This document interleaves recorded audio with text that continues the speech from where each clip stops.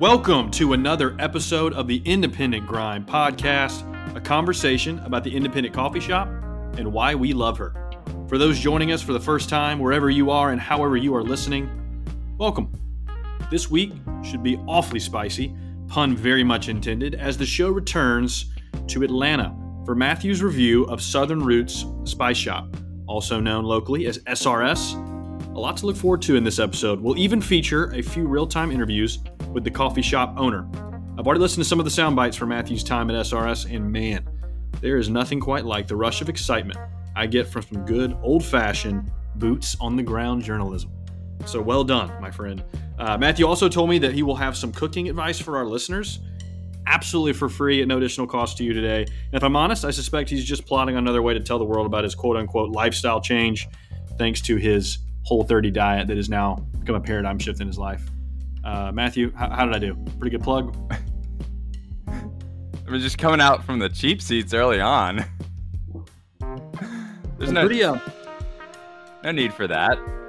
I'm pretty excited. Well, we did have a listener email us. So it's kind of like, hey, you keep alluding to Matthew's diet. I guess maybe people haven't joined us since the first episode. You did the Whole30 and then you stuck with the Whole30 and you love to shoehorn that in there as much as you possibly can. Yeah, I'm afraid that was probably sarcasm from that listener because if you've listened to this podcast at any episode for more than 10 seconds, you probably know I'm on Whole30. I want everyone to know that I'm proudly anti-Whole30. I've had a head cold and can't even really taste, and yet I'm eating donuts and as much bread as possible. I can't imagine going 30 days without having bread. I am eating healthier bread. I'm having shameless plug for.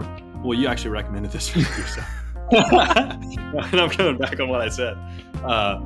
Mike's what's it called? Dave's Killer Bread. Dave's Killer Bread. Really good. Once again, just offering free ads in the wind. All right, enough of free ads. Let's get into the review. Today's coffee shop in the spotlight is Southern Roots Spice Shop, also known as SRS. It's located in Atlanta on the northeast side of the city, and it's actually brand new as of this year. It's located in an area that actually there's really not any good coffee shops around, which is it's surprising given the size of Atlanta. You'd think there's good coffee shops in every street corner. There's not. So was really excited about going into SRS because A, it's relatively new. We can get the word out on them, and B, they're meeting a need in their community. So for most of our listeners, I can guarantee that you've never been to a coffee shop like this. It's half coffee cafe, half spice shop, a really interesting cross-section between the world of spice and the world of coffee. And honestly, I guess it does make sense when you think about it because as one of the owners reminded me during my visit, coffee actually is a spice. So news flash on that one. Oh, I can picture it. But go ahead and take us there. Walk us through where we're headed. Yeah, so on the outside, really unassuming exterior, whitewashed storefront. The only windows that they have are covered by a graphic design, so you can't see inside. It's on a pretty busy street, Claremont Road, right by PDK Airport. And some of our listeners, they might drive by it every day without even knowing there's a coffee shop there. But as unmemorable as the outside is, the inside is just the opposite. Some of our Instagram followers, they will have seen the picture of the chandelier of trumpets that hangs in the coffee cafe. It greets you right as you walk in. The back half of the room, that's where the spice shop is. And the walls there, they're just covered in spices on two different sides. There's a long table set with china for different tasting events. Very interesting dichotomy because it's split right down the middle between the coffee shop and the spice shop. As I do with most of my reviews, I'd like to focus on three areas: the menu, the ambiance, and the story. And this is a coffee shop podcast, first and foremost, so my review will be specific to the coffee cafe. However, I'm excited to talk about the spice shop when we get to the story and look at how the owners have integrated the two parts of the business together. So, talking menu, as many of our listeners know, I am a faithful member of the hot chocolate community. Today, I'm going to attempt to bring the coffee and hot chocolate communities together with my review of SRS's Mocha Latte. I don't know any single. I don't know a single serious coffee drinker who will listen to that and be able to keep a straight face. But here I am, and I consider myself a serious black coffee drinker listening. So I guess you got one. Continue. A serious, first of all, a serious black coffee drinker who regularly drinks pumpkin spice lattes. So It's seasonal. It's a seasonal thing. In October and like parts of November, I drink pumpkin spice latte. It and just means I'm mocha has espresso. So I don't know what the big deal is. We're just cutting our coffee with chocolate. It's the premier way to do it. So as far as the mocha went, early on, I have to be objective. The first few sips, not as chocolatey as my sweet tooth craved. But I will say this, the last sips were much stronger and more potent than the first, which is a huge plus in favor of it because I don't care what beverage it is. I want a drink that finishes strong. You know, you don't want a mocha that pulls a hammy in the last 50 meters and is limping across the finish line. You want one that's sprinting through the finish line. And with SRS Mocha, I got that. Another side note that's not a little tangential to the actual drink. The barista asked for my choice in milk. And I think this is a small touch, but it's really important. If there are any aspiring baristas listening, always ask your customer about their dairy preference. What is your dairy preference? Are you a skim guy, whole guy, 2%? Skim? You think I'm a skim guy? I'm asking. I don't know. Don't attack No. me. I want all the fat. Give me whole, baby. Man, the hot chocolate community can be so abrasive for for a group with such a sweet tooth. It's defensive aggression. We were not Well, the original aggressor. it's hard. There's an old saying: it's hard to be persuasive when you're being abrasive. Just remember that. That's for free. A couple more notes on the mocha. The texture, very smooth, full-bodied. I could almost wrap full-bodied. I could almost wrap my arms around it. It was so big. Okay, it pains me to lend you any credibility because you can be kind of pretentious about your hot chocolate mocha hot chocolate community, but you do have some credibility here. You've sent me some pictures before when you're working on like your Saturday morning mocha, like the one time of the week where you treat yourself. You got your spread, you got all your ingredients out, and you know how to make a mocha. So take our listeners real quick, take just 15 seconds and like walk them through how you make your mocha because you actually do kind of get the process, and I got to hand it to you. First off, I mean, thank you. This is an unexpected softball. I mean, truly, I didn't. Just answer the question. So basically, I mean, there's 4 main players plus a fifth. You know, we'll call it's round out a starting lineup, but one of the players I would call non-essential in this. We have lactose-free whole milk. Any brand will do. We have chocolate sauce from a corporate conglomerate that I'd rather not name. We have Italian sweet cream, coffee of your choice, and then the one player who's kind of a bench player, but he made his way into the starting lineup is whipped cream because let's be honest, it's an indulgence, but it makes it a lot better. You can put whipped cream on anything. It's awesome. Anything. Last thing on the mocha that I'll add is that the foam on top, great touch, something that the professional shops can do that I cannot do. And on top of the foam at SRS, they added red peppercorn flakes. So huge bonus of being at a spice shop. Yeah, only get that at a coffee shop that doubles as a spice shop. Love that. All right, give us a couple more quick hitters on just the menu, SRS menu. Well, for your edification, I'll let you know they have a pumpkin spice latte, so you don't have to struggle through black coffee here. A few weekend desserts. I think they rotate them. The specialty desserts that they had when I was there were carrot cake and honey bun cake. And then finally, to round it out, because I guess that some people that listen to our podcast might drink coffee, I will give a rundown of the coffee menu. You're too kind. No, I kid. I'm actually really excited about their coffee menu, and just the roast that they get. I talked to both the owners about it, and it's some pretty cool stuff. They've chosen to go with a roaster who air roast instead of fire roast. And so that led into an interesting discussion. Talked to them about why they chose to go with a supplier who roasts in small batches, no more than 9 pounds. And like I said, air roast instead of fire roast. And we talked about how when you fire roast in mass, some of the beans get burned and the coffee's almost always left with a bitter taste. And that name, the corporate monster, which shall remain nameless, which we all know, that's exactly how their coffee tastes. All right, Another so I see cool, there's some cool names here on their menu, and they look like it looks like their names maybe even locally inspired. Can you talk a little bit about that? yeah, the coffee menu itself has southern roots buried in the names. So a great local touch there. Their medium roast is the 404. Any of our Atlanta listeners will, of course, know the reference there. Their dark roast is the Deep South. And then they have a new roast, which sounds really good. I didn't get to taste it. Would love to taste it the next time I'm there. Supposed to be really rich and smooth.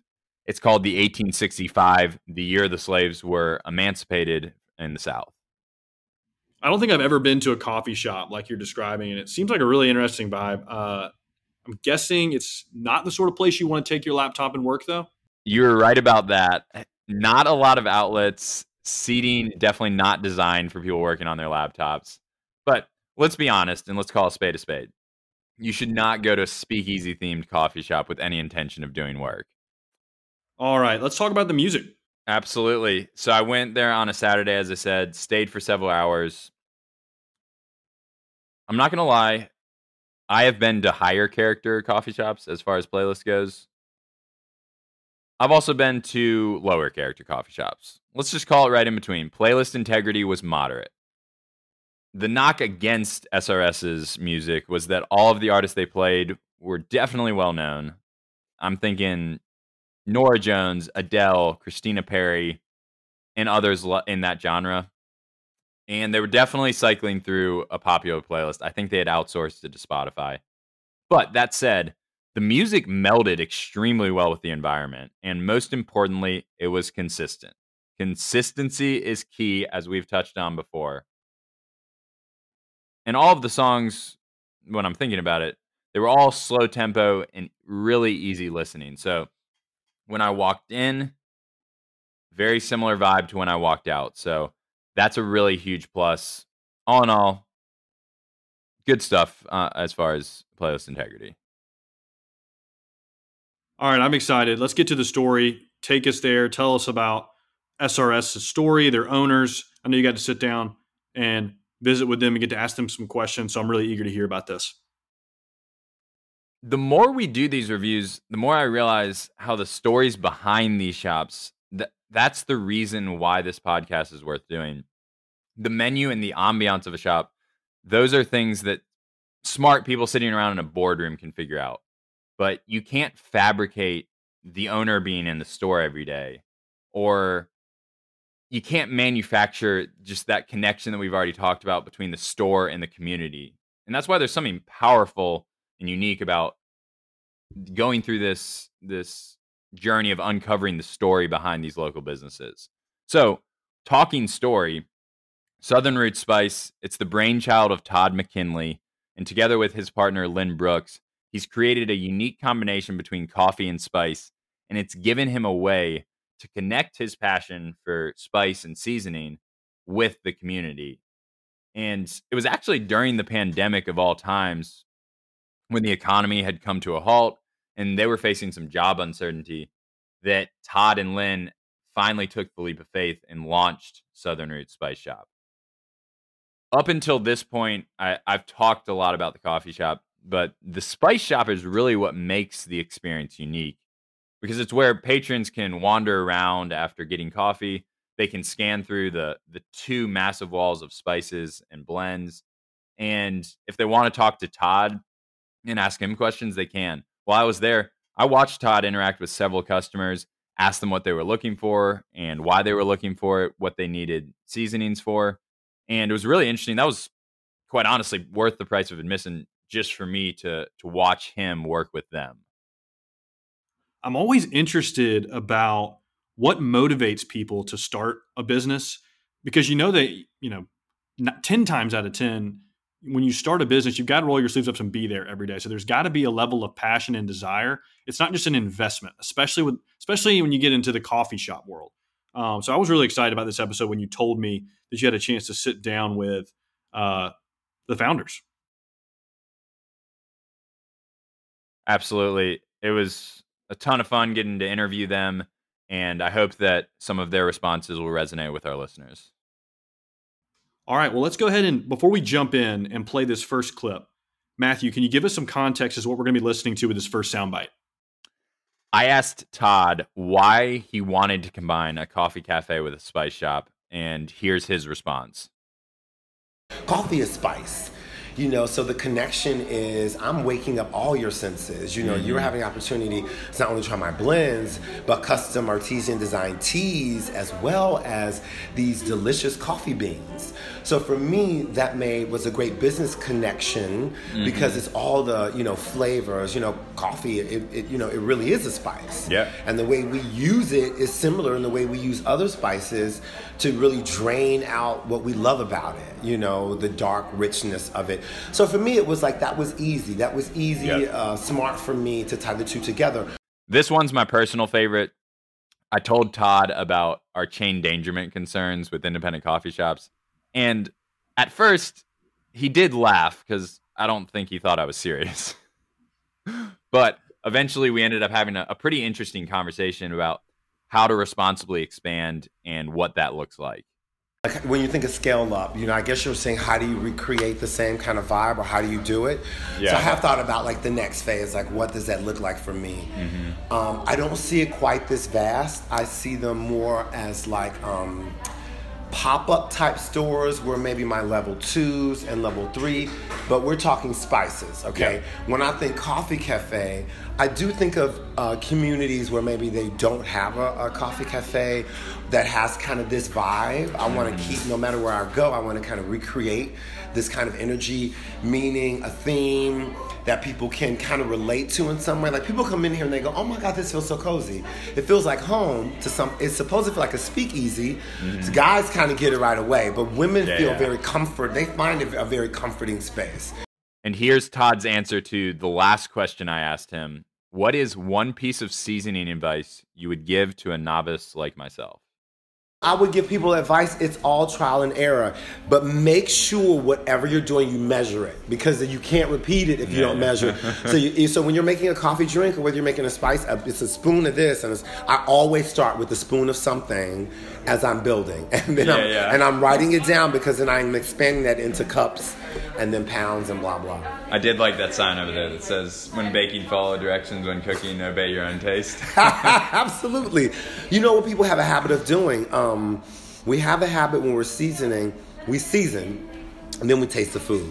Okay, and then we're like, okay, I guess that tastes right? And then, or maybe we'll add a little more.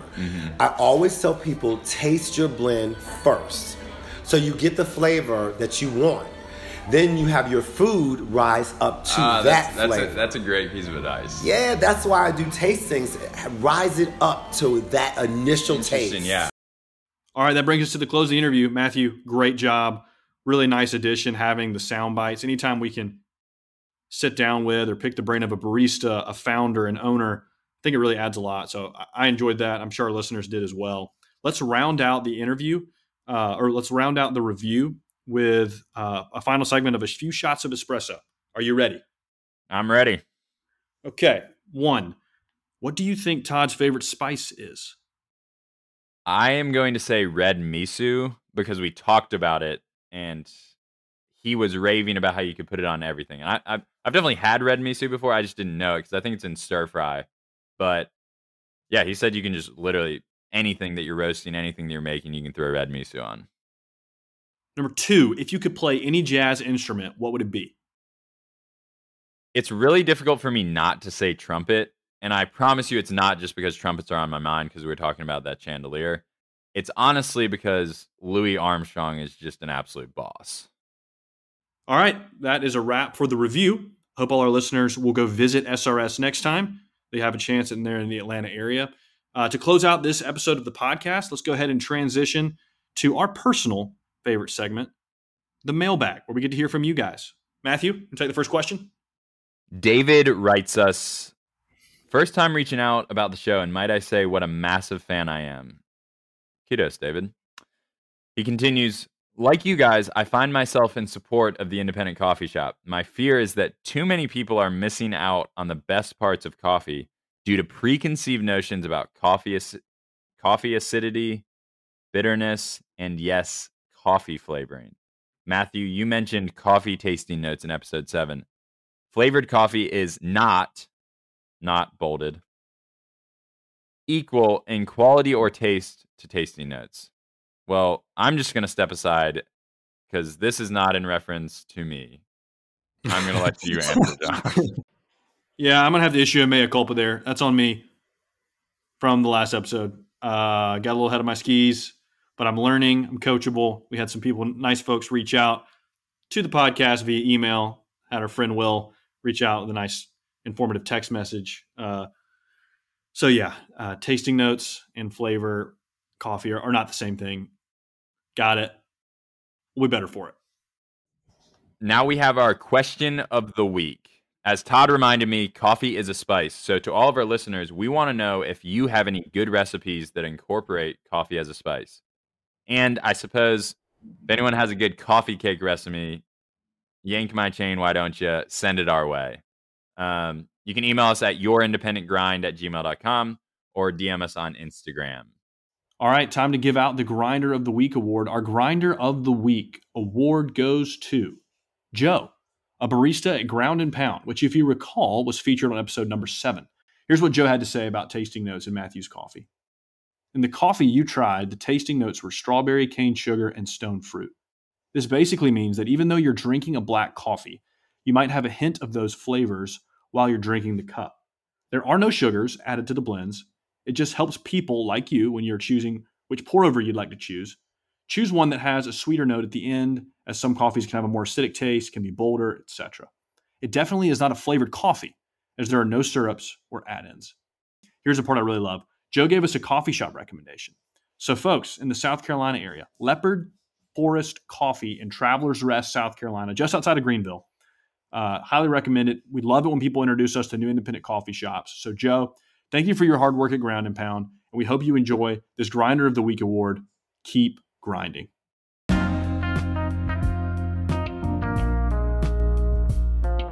That is a wrap for this edition of the Independent Grind podcast. We hope you had as much fun as we did, and we will see you next week. New episodes drop every Tuesday morning. Give us a follow on Instagram, Your Independent Grind, all one word. And as always, email us any of your questions and thoughts to yourindependentgrind@gmail.com. Until we meet again, sip local and tip well.